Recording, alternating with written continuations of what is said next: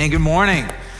My name is Brandon. I'm one of the leaders here at Ethos. I'm so glad to be here with you today. We're going to be in John chapter 20. If you want to go ahead and turn there in your Bibles, John chapter 20. If you're using one of our Bibles, feel free to grab one of those from around the room. It's on page 756 if you're using one of those, page 756, John chapter 20. And you guys doing okay today? Got some sunshine on this beautiful Sunday morning. And you guys probably prefer the rain though, right? You preferred the past 2 days. Couple of things before we jump in.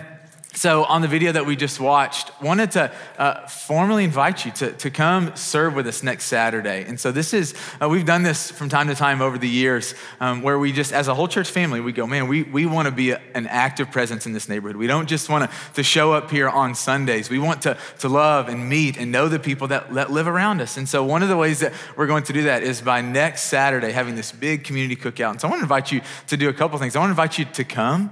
And I know that sounds crazy, right? Because you're like, man, next Saturday is the marathon and it's NFL draft and it's my day off from work. Why are you asking me to come and serve? Well, one reason is because, man, you actually discover that through serving is you truly find this joy in life that nothing else can bring.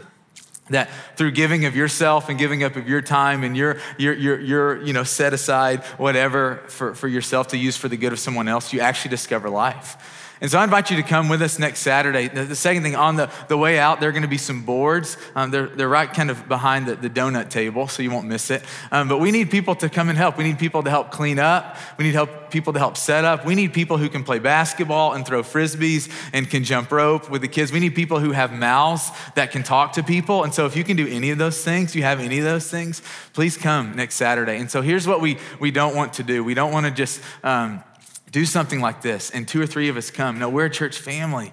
And so I invite you, man, let's make this a priority. If you can come next Saturday, come. And so much of us just going is us just saying, hey, we want to make a difference in the city.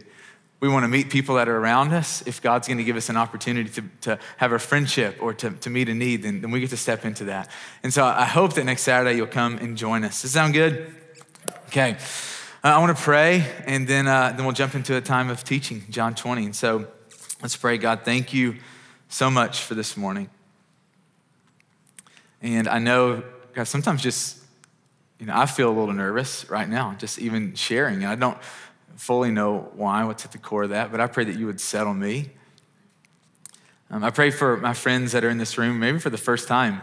And I know what it's like to be in a setting where you're not really comfortable and maybe you don't know a lot of people. And so I just pray, God, that your peace would just settle them.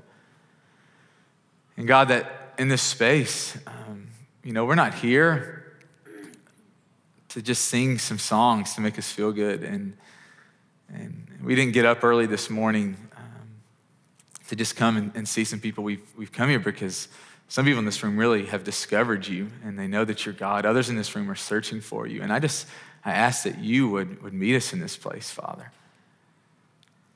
That you would communicate to us your love through this story, through my words, God, that you would communicate your heart to us, that you would help Jesus to just be so magnificent that you would just draw us to you this morning. And I pray that as we leave this place, that we just can't help but think about you and praise you and God, so just draw us. And I can't do that. Nothing can do that but you. And so we're here for you today, the King of heaven. And so meet us in this place. In your name we pray, amen. You know those moments in life where you show up expecting one thing and you get something totally different? Sometimes this is not a good surprise, right? You think about those times where you go to see a movie or you go to a restaurant that you've heard some hype about, or maybe it's even a date that you go on and you show up and you have all these expectations of laughing and enjoying, and then you get there and it's like nothing like you thought and you leave kind of disappointed. You ever had those moments before?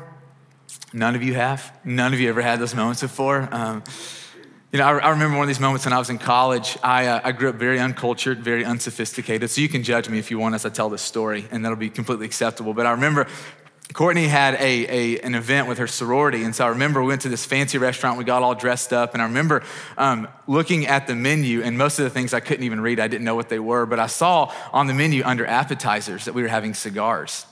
And as a sophomore in college, I didn't know that there was a food cigar. I thought that cigars were just something that you smoked. And so I'm sitting there going, this is gonna be amazing. Like, I'm gonna go outside, I'm gonna smoke cigars right before we eat this delicious meal. And I'm seriously thinking about this. And then the waiter comes and shows up and they bring this little tray and I'm like, what is that? They're like, these are the cigars. And I'm like, that's the worst cigar I've ever seen in my life. And we all have these moments, right? Where you're expecting something, you're thinking that you're gonna get something and then it's completely different. And sometimes it's not what you want, but the reality is that sometimes you show up expecting something and what you get is so much better.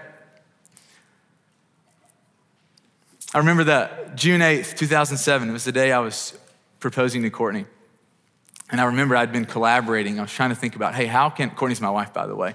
And I was collaborating, hey, how can I get all of our friends and all of our family there? And so I'd been scheming with all these people. And so we decided that what we were gonna do is that we were gonna pretend like we were gonna do this vow renewal for some good family friends of ours. And so we went out to another family friend. They had this beautiful piece of property, this beautiful lake and this huge pavilion. On the other side of the pavilion is this other smaller pavilion. And so we're all gathered there, and Courtney thinks that we're there for them. And so, we get the phone call, hey, they're on their way. And so Courtney's mom's like, hey, I need you to go over to the small pavilion, and there's tons of candles. I need you to light the candles, and you need to get everything ready for them. And so, we're walking over to that pavilion, and my heart's it's about to come out of my chest. I'm so nervous, right? And so we're walking around, and we get over there, and we're lighting these candles, and everything's set up, these flowers. There's these pictures that are kind of hanging from the pavilion. They're all covered up. And I start to unravel the pictures, and she realized, we didn't realize, I knew it. She realized it was pictures of her. It was for her, and it was that moment where she thought that she was stepping into something that was gonna be good, and it turned out to be something so much better. That you're expecting something, and you get something so much better. That she thought she was showing up to celebrate with some friends, and she was actually getting something for her. And the reality is, I don't know what you showed up expecting this morning. But I have the sense that God has something specifically for you. And listen to me, not just for the person beside you, for you specifically.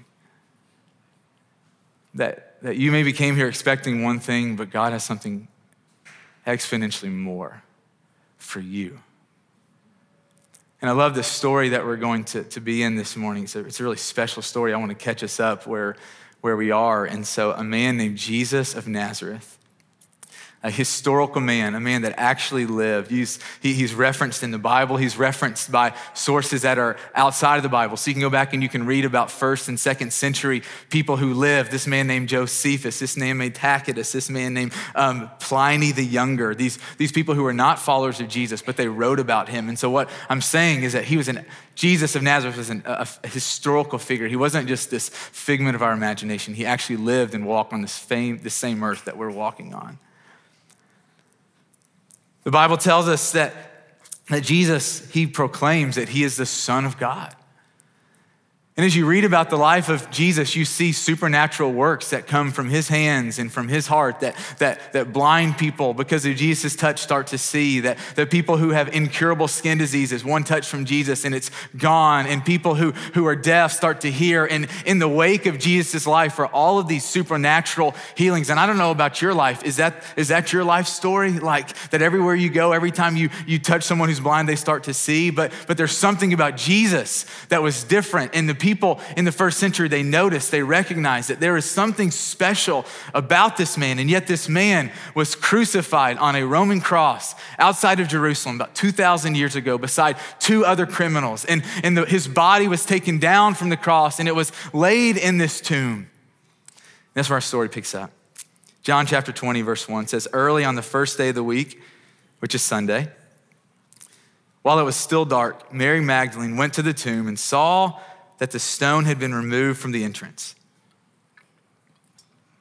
So she came running to Simon Peter and the other disciple, the disciple that Jesus loved. And she said, they have taken the Lord out of the tomb and we don't know where they have put him.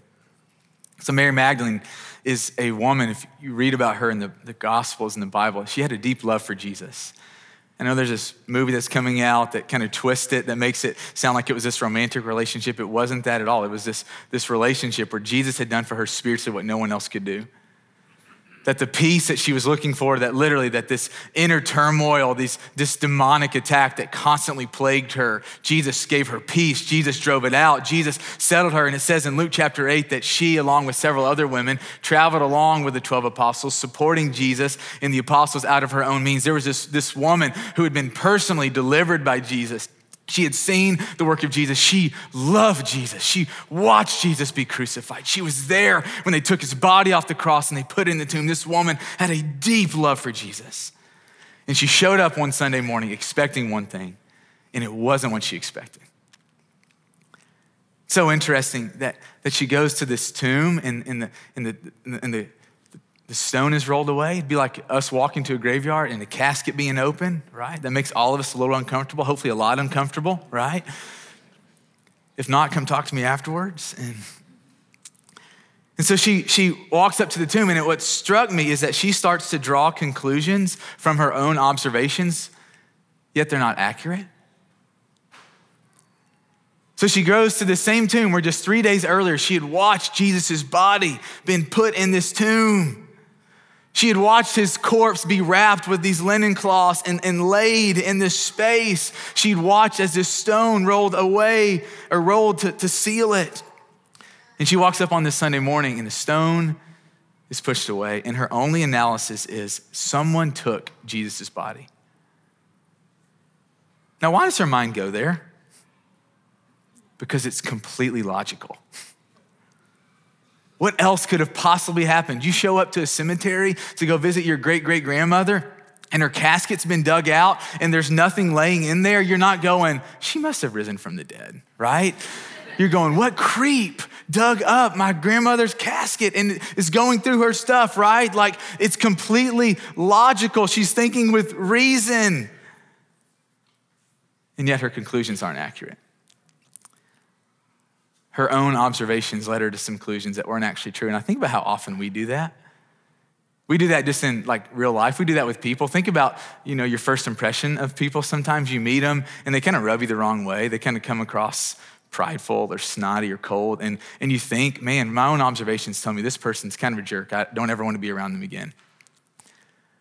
Right? We make observations, we make conclusions about people based on things that we see and things that we feel. But then you realize, after you get to know that person, they're actually going through some really hard stuff in life. Or maybe they were just kind of a jerk and you were right in your observations, right? But we all have these moments. We do this with God, where we make conclusions based upon our own observations, and yet so often it's not right. Like one of the ways that we do this, man, we see the suffering and the injustice in our world. And we go, man, there either has to be a God that is good or a God that is all powerful. There can't be a God that is both good and all powerful. Why? I believe that there could be a God that is good, but he's not all powerful because there's so much evil that happens in this world. And I'm okay with a God that's good, but that's not all powerful, because if he was all powerful, he wouldn't allow anything bad to happen. Or you go on the other side, you go, man, I believe in a God that's all powerful, but it's not good because explain to me why there's so much suffering and injustice in the world. If God can control it, if God is bigger than it, then he's not good. And so we do this all the time where we make conclusions about God based upon our own observations and they're not actually right. I'm not being hard on Mary. I'm not even being hard on us. But I do want us to see that often we make up our mind and make a decision about something that actually isn't true. She goes to the tomb. She says, they've taken him out of the tomb. No, they hadn't. But it's her best observation. The story keeps going in verse 3. So Peter and the other disciple start running for the tomb. Both were running, but the other disciple outran Peter and reached the tomb first. I love this. Verse 3 and 4. So the other disciple is John. John is the guy who wrote the book that we're reading. He wrote this book, and I love this. He's sitting down to retell his story, and he's like, I've got to remind people from all time that I was faster than Peter. That that's such like a thing to do. He's like, I got to tell the story most accurately. People need to know that I was faster than, and so he tells us, and so we'll get to have a little race with John one day in heaven. And verse 5, it says that John bent over and he looked in at the strips of linen lying there, but he did not go in. Then Simon Peter came along behind him and he went straight into the tomb. He saw the strips of linen lying there, as well as the cloth that had been wrapped around Jesus' head. The cloth was still lying in its place, separate from the linen. Finally, the other disciple who had reached the tomb first also went inside, and he saw and believed. They still did not understand from Scripture that Jesus had to rise from the dead. Then the disciples went back to where they were staying. And so they get to the tomb where Jesus was, and John doesn't go in. He looks in, but he hesitates. And Peter goes fully in, and then John follows, and they notice that these claws, and this is what happened when people were buried in the first century. A Jewish person, when they were buried, their body would be wrapped in linen cloths and laid aside. And they notice that the cloth is there, but the body is not. And I love verse 8, that John saw and he believed.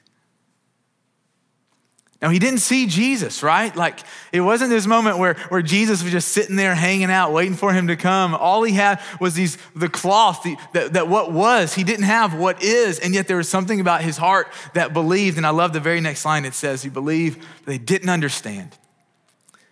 And think about, for how many of you, this is your story. How many of you relate to that? Man, you believe in Jesus. You believe in the resurrection. You believe that there is a God that loves us, that is for us, that is over us. And maybe you don't understand everything. You don't understand how God could raise someone from the dead. You don't understand all the complexities of this life, but you look at your life and you're going, yeah, I believe, but I don't understand. Well, you're in good company. So is John, the disciple who Jesus loved. Keeps going in verse 11. Now Mary stood outside the tomb crying. And as she wept, she bent over to look into the tomb. And she saw two angels in white seated where Jesus' body had been, one at the head and the other at the foot. They asked her, "Woman, why are you crying?" "They have taken my Lord away," she said, "and I don't know where they have put him." At this, she turned around and she saw Jesus standing there, but she did not realize that it was Jesus. And he asked her, "Woman, why are you crying? Who is it that you're looking for?" Thinking he was the gardener, she said, "Sir, if you have carried him away, tell me where you've put him, and I will get him." What I love about Mary is that she thinks she knows what has happened, but she keeps seeking answers. Man, she wanted to know where Jesus was. So she's asking anyone who might know anything about his whereabouts. And I love this. It's in the midst of her real seeking for the real Jesus that she discovers Jesus. She encounters Jesus. And I love this because she doesn't recognize him initially. I wonder how many of you this is true right now. Right, that you come here this morning and you've kind of made up your mind about Jesus. You've made up your mind that he isn't God, that he didn't rise from the dead. You're okay saying that he was a good teacher, that he was a good moral man or a good prophet, but you come here this morning and go, man, I don't actually believe that he's the savior of the world, that I don't actually believe that I need him to do anything in my life. And yet, as much as you believe that here, there's something that is still stirring inside of you that just hasn't settled yet. You can't quite ignore it. It won't go away. That question of, but what if? What if there is a God? What if there is a God? What if I'm wrong?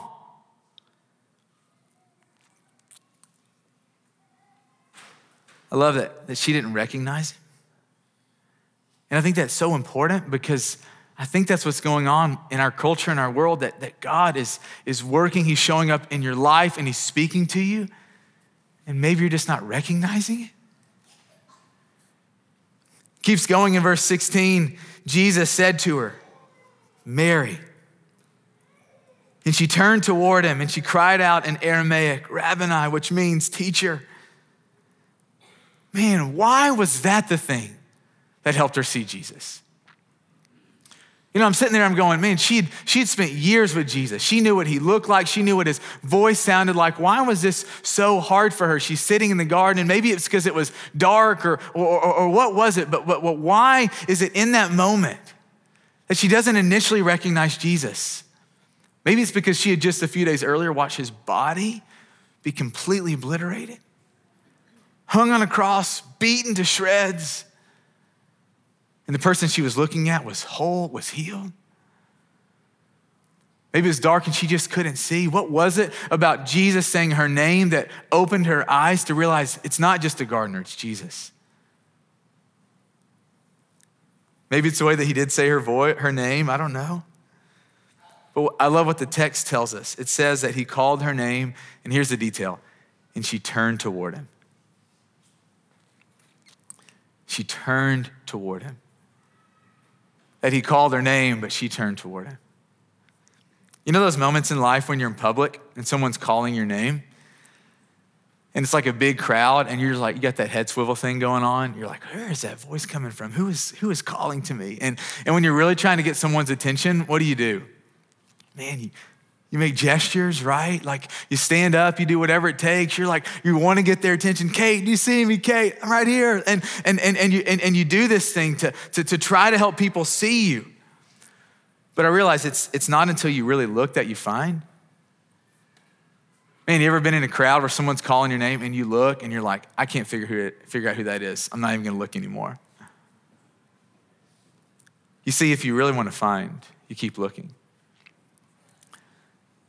Courtney was telling me that Finley has caught on to this, and it's all my fault. That the other day, I dropped Finley off at school every day. She's my oldest child. She's in kindergarten. I was dropping her off at school, and there's this boy at their school that I'm discipling, I'm mentoring, trying to help raise him up to be a man of God. And I see him walk in, and so I'm just yelling at him. I'm like, hey, just yelling his name. And he's like, this long line of cars, and he's like, who is calling my name? And he sees me, and then Courtney tells me that they're following the bus home. And one of her friends gets off the bus and Finley's yelling from the back of the car, like trying to get his attention. And I'm going, man, we do this. And God does this with us. And some of you, man, God has been calling your name. God has been standing up and waving, and you know that it's him. Some of you, maybe you're scared of what he's gonna say. Maybe you came in here today carrying so much shame, so much hurt, and you showed up today expecting condemnation. You expected just more shame to be heaped upon you. And here's what I want to tell you. God loves you so much. And he was willing to look foolish to get your attention. So 1 Corinthians chapter 10 says, it says the cross is foolishness to the world. It doesn't make any sense why God would die on the cross for us. Why God would take our punishment for our sins so that we could be forgiven. It doesn't make any sense. But it's what he did. Romans chapter 5 says that while we were still sinners, Christ died for us. And maybe this morning you came expecting condemnation, or maybe you just came expecting just a dry, religious worship gathering. Maybe you came expecting just to pay homage to a historical figure. And my hope this morning, and God's hope, is that you will encounter the resurrected Christ, that you would realize that he is calling your name, and all you have to do is turn to him. Just turn to him. God misses you. You were made to live in the presence of God. He wants you. He forgives you. He loves you. And some of you just need to hear that God's not come to condemn you. He's come to give you a real relationship with Christ who wants to forgive you. Some of you this morning, man, you came in here kind of reluctantly. We're so glad that you're here. It takes a ton of courage to come in this place like this, especially if you don't believe what followers of Jesus believe. So many of you, man, that you come into this place and what you expect to encounter in God is a God who just doesn't want you to have any fun. Right? Like so many of people in our society, Christians just don't have fun. Yesterday I was getting Finley out of the shower. She's my oldest. And she had she was hiding something behind her back. And I was going in the shower to help dry her off. I'm like, what are you doing? And she was trying to be all sneaky and like hide it. And I'm like, you can't hide from me. What are you doing? And she has this baby doll that she had in the shower with her. And she's like, I want to bring it out. And I'm like, of course you can bring it out. But don't try to hide it from me. You can't hide it from me. I see how this thing's gonna go. That baby is full of water, and you're gonna take it and you're gonna drag it across the floor, and you're probably gonna throw it on my bed where I sleep, and I'm gonna get in bed tomorrow night, and it's gonna be wet because of your baby doll. Let's just dry the doll off properly. I'm not against you having the doll. I'm not against you playing with it, but don't hide it from me. And some of you need to know this, that God knows you. He knows everything that you've done. And he loves you. And God wants good things for you. And God wants to show you how to actually use your life to enjoy it. You see, God knows how things affect others. I knew that baby was gonna drip all over the floor. It's gonna make a mess, that she was gonna forget about it. I was gonna have to clean it up. And so often we come to God, we're like, God, you don't want us to have any fun. And it's actually exact opposite. God actually wants to teach us how to enjoy this life. He wants to teach you how to steward your sexuality so you wake up the next morning and you don't have shame. He wants to teach you how to have a career and for that career not to consume you. He wants to teach you how to raise children and for your children not to be the center of your universe. He's calling to you. God is calling to you. He's been calling to you. And it looks so different for some of you. It's just that Christian friend who keeps inviting you.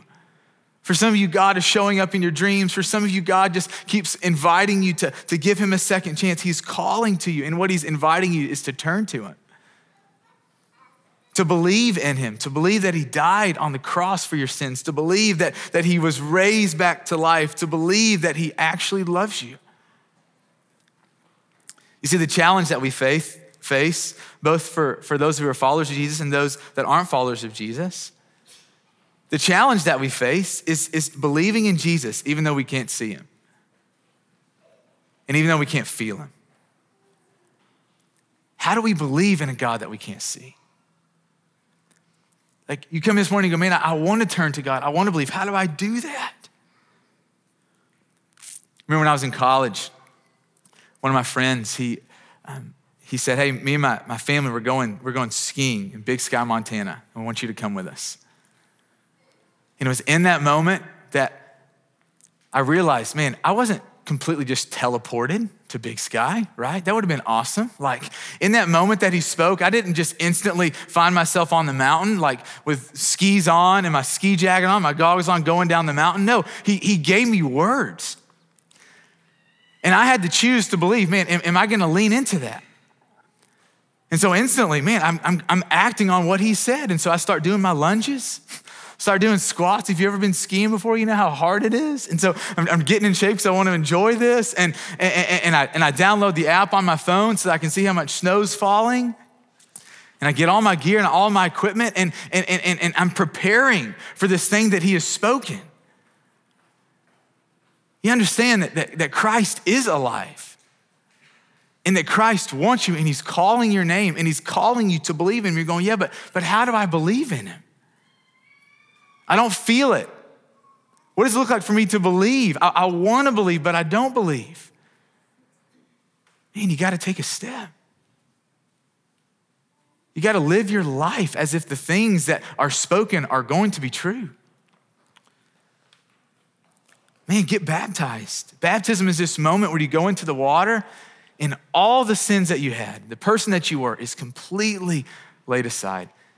And you come up and you're a new person. New life, forgiven, filled with the Spirit of God. How do I believe? Man, you start letting Jesus be the Lord of your life. What that means is that he gets to be your boss, that he gets to call the shots in your life. What it looks like to believe in Jesus is to start seeking Jesus, to start praying, reading the scripture, getting around followers of Jesus who actually know him. What it looks like to believe is to take steps.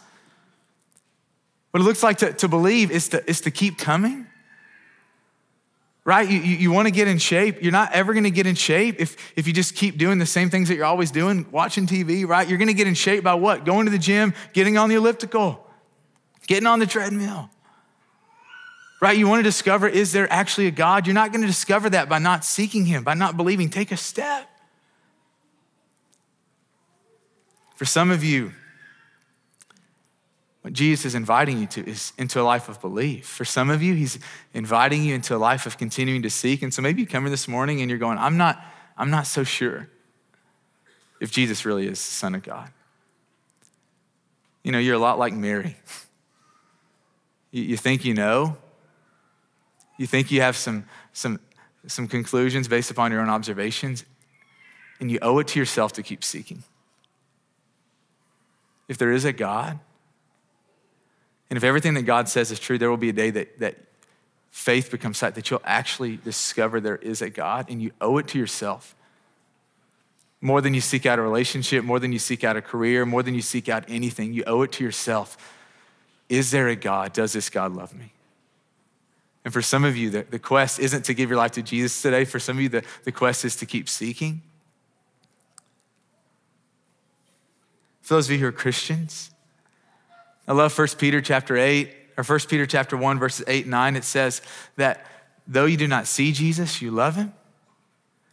Even though you do not see him now, you believe in him and you're filled with an inexpressible and glorious joy, for you're receiving the end result of your salvation, or end result of your faith, the salvation of your soul. And for Christians, what Christ's resurrection does for us, it calls us to keep believing. In the midst of heartache, in the midst of struggle, in the midst of depression, in the midst of death, in the midst of letdown, to keep believing in the resurrection. There's beauty in resurrection. There's hope in resurrection. My aunt this weekend, she's been suffering for the past 2.5 years from ALS, and she passed away on Friday. And I'm sitting down with Finley and Jones, my 2 oldest kids, yesterday, and we're up early before everyone else, and I'm telling them, hey, your Aunt Cindy passed away. And Finley's like, that makes me sad. And I'm like, it makes me sad too. The reality is that we all have these stories, we all have these moments in life where people that we love, we lose them. And sometimes it's through death, and sometimes it's through divorce, and sometimes it's through these things, and we all have these moments that just absolutely rip our heart out. And there's beauty because of the resurrection. I was telling Finley and Jones, it's okay to be sad, but the sadness can't have the last word in our story. Because what I believe and what I hope that you two believe one day is that Christ, he rose from the dead. It says that he was the firstborn from the dead. And what that means is that he was the leader, that he was the one that goes first, and that one day, every single one of us, we're gonna rise from the dead, that although we will die, every one of us, we're going to die. There will be a day that we're all raised back to life, and you will stand in front of God, and you will discover, oh my goodness, there is this God. And for some of you, it's gonna be the most glorious moment you've ever had. And some of you, man, if you owe it to yourself to seek out this God. He loves you. And he doesn't want you to spend your whole life avoiding him. He wants to teach you and love you and lead you. He is not against you. He doesn't come to condemn you. He's come to forgive you. And the resurrection gives us hope. Gives us confidence. As followers of Jesus, to keep believing in the midst of hard things in life, because the reality is that life is just gonna keep coming.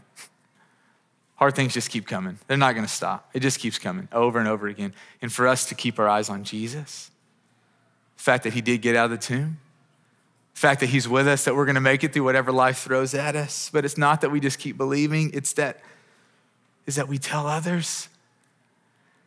This is why this is such a huge responsibility for Christians. I love what Mary does. In verse 17, Jesus says, go and tell, and that's exactly what she does. Mary's the first evangelist. She's the first person entrusted with the gospel, and she's faithful. What if she had been unfaithful? What if she said, no, life is just about me.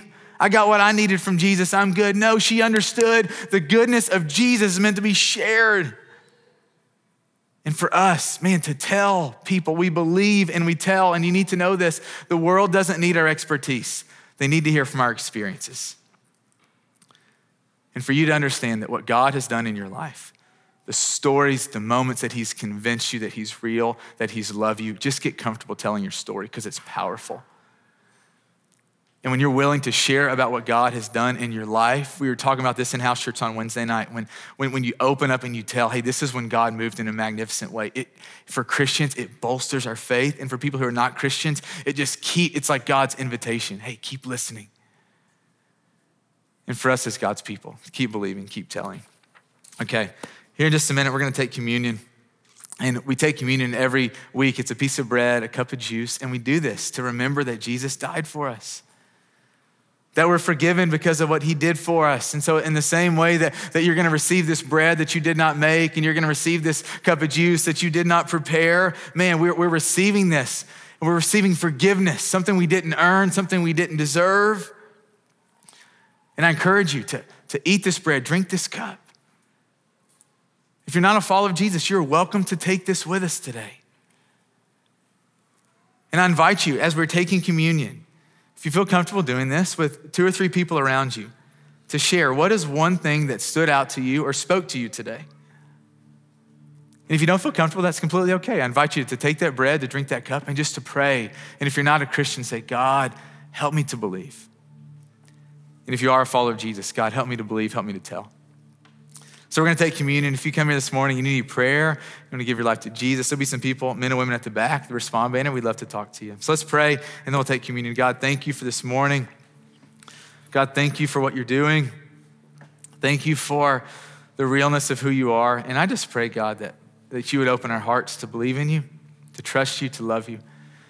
I pray, God, we would hear your voice, that we would live for you and you alone. And so meet us as we break the bread, as we drink the cup. May your Holy Spirit be poured out on us as you draw us to you. In your name we pray, amen.